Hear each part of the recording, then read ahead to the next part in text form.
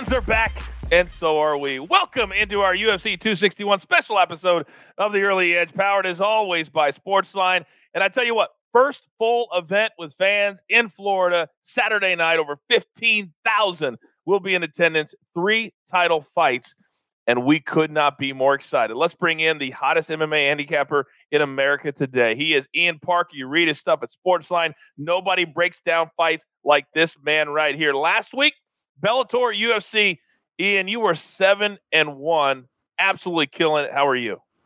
I'm good. Unfortunately, that one was the parlay, which would have been a real nice way to end the night. No, listen, we got a great weekend of fights from the PFL and the UFC. Great card. I'm ready to rock. Let's get it going. All right, let's jump in. We have 3 individual picks right now before we get to our main event. Several for you to choose from. And remember at home, we educate and we entertain. MMA betting is not like any other kind of betting. If you're new, follow us on social media, ask questions. We're here to help. All right, first fight, middleweight fight, prelims. Brendan Allen, he's your 155 favorite, taking on Carl Roberson, plus 130. What do you like in this fight? So Brendan Allen's coming off probably the worst loss of his career. However, in this fight, so is Carl Roberson. The difference between the two, Brendan Allen's got better cardio. On the ground, Brendan Allen is the superior jiu-jitsu fighter. He knows what he has to do. He can't mess around on the feet. He's going to get this fight to the ground and work his submissions, and he'll get the win over Carl Roberson. Fight number 2. Let's go to the welterweight division. This will be the final fight on the prelim card, okay? Randy Brown, he's a minus 150 favorite. In MMA, that is not a high number like it would be in basketball or baseball. Taking on Alex Oliveira, plus 125. It comes back. What do you like in this one? Cowboy Oliveira is a dangerous fighter. However, we've seen him also fade towards the end of the first, early second. As his career has gone on, he's gotten way too interested in brawling. Randy Brown's the better athlete. He'll be the more powerful striker. As long as Brown does not end up on his back early, which he won't, he should have this fight handedly won. I like Randy Brown here. Our third pick today, you have very intimate knowledge of this particular fighter because you used to be involved with him years and years ago in your immense time in the MMA, and that is Chris Weidman. And I don't think anybody wants him to make a comeback more than MMA and UFC fans because he's such a good dude. Minus 125, taking on Uriah Hall, who has one of the great knockouts in MMA history back on the contenders, or not contender, but the Ultimate Fighter. He's plus 105. This is on the main card in the middleweight division. What do you like? I can promise you this is not a biased pick. This is actually a rematch going back to their days in the Ring of Combat where Chris won by knockout. So here's the difference here. We saw Uriah Hall fight Anderson Silva. Up until that knockout, Uriah showed hesitancy.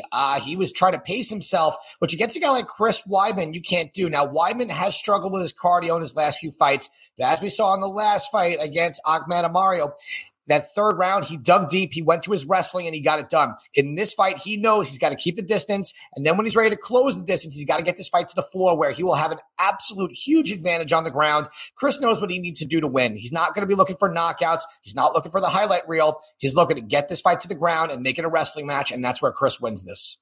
I think it's safe to say that because of where Chris Weidman has been, this is a make or break fight for him. If he does not perform well, if he does not have a big time win, I think this could be the last time we ever see him in a UFC octagon. I think it's that big of a fight for Chris Weidman. Okay, we always pick the main event here on the Early Edge. In this main event, we're seeing it for the second time. Kamaru Usman, a tremendous champion, minus 450, taking on Jorge Masvidal, plus 350. The first time these two fought, it was on short notice by Masvidal. He says, hey, I got tired. I got fatigued. I had to weight cut. I only had a week to make it. I had to go to Fight Island. All that is true. It's not true for this fight. How are you handicapping this one? The exact same way I did it the first time. I think Kamaru Usman gets this fight done by decision. So what we've seen out of Kamaru Usman, we've seen him win more fights, finish more fights. The only difference here, I believe, Masvidal is just very difficult to finish. And, you know, Usman's wrestling is so good, his striking is getting better, and he's such a high-level IQ fighter. Again, Usman gets this win. There's a reason why he's minus 450, even with the full camp, but I do think he wins by decision. In MMA betting, for those of you who are new, when you have somebody minus 450, you just saw what Ian just did. You take it by decision. Now, it's a little riskier, which is why the odds are better, but that's what we're here for. And Usman has never been a knockout type of champion. He's a grinded out. And Masvidal even said, Ian, he said the first time he didn't even hit me that hard. Right. It was just because I was fatigued. He says Usman doesn't hit hard at all. Is that going to be a factor, do you think, to Masvidal and his psyche?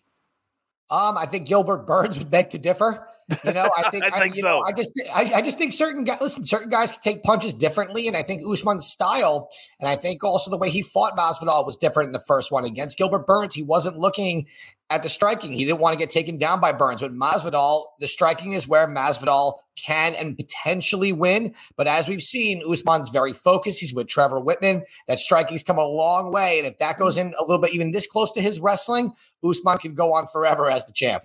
All right. Well, here on the show, our fans, our followers, they love, Ian, a nice little parlay. And you already mentioned it.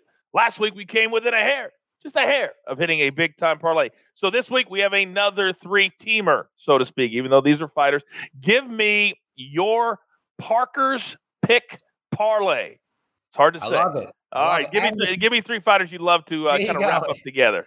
Absolutely. And it's gonna be all three title fights, so it's gonna make it more exciting. Valentina Shevchenko over Jessica Andrade. Valentina is better everywhere as long as she can stay off her back and avoid the power strikes of Andrade. Valentina should walk out and still the champ. Zhang Wei Li over Rose Namajunas. Again, I just think that Zhang Wei Li is the better fighter all the way around. We saw in her fight against Joanna. She can go 5 rounds in a war. In this fight, she will have the strength, the speed. I think she has the advantage everywhere. As long as she just doesn't let Rose stay at a distance, she's good. And then the main event with Kamaru Usman, as Coach mentioned, minus 450 too much. And if you don't want to go by decision, we are now giving you an option to bet him straight up in the parlay. So you're going to have Shevchenko, Zhang Wei Li, and Kamaru Usman in Parker's parlay of the night.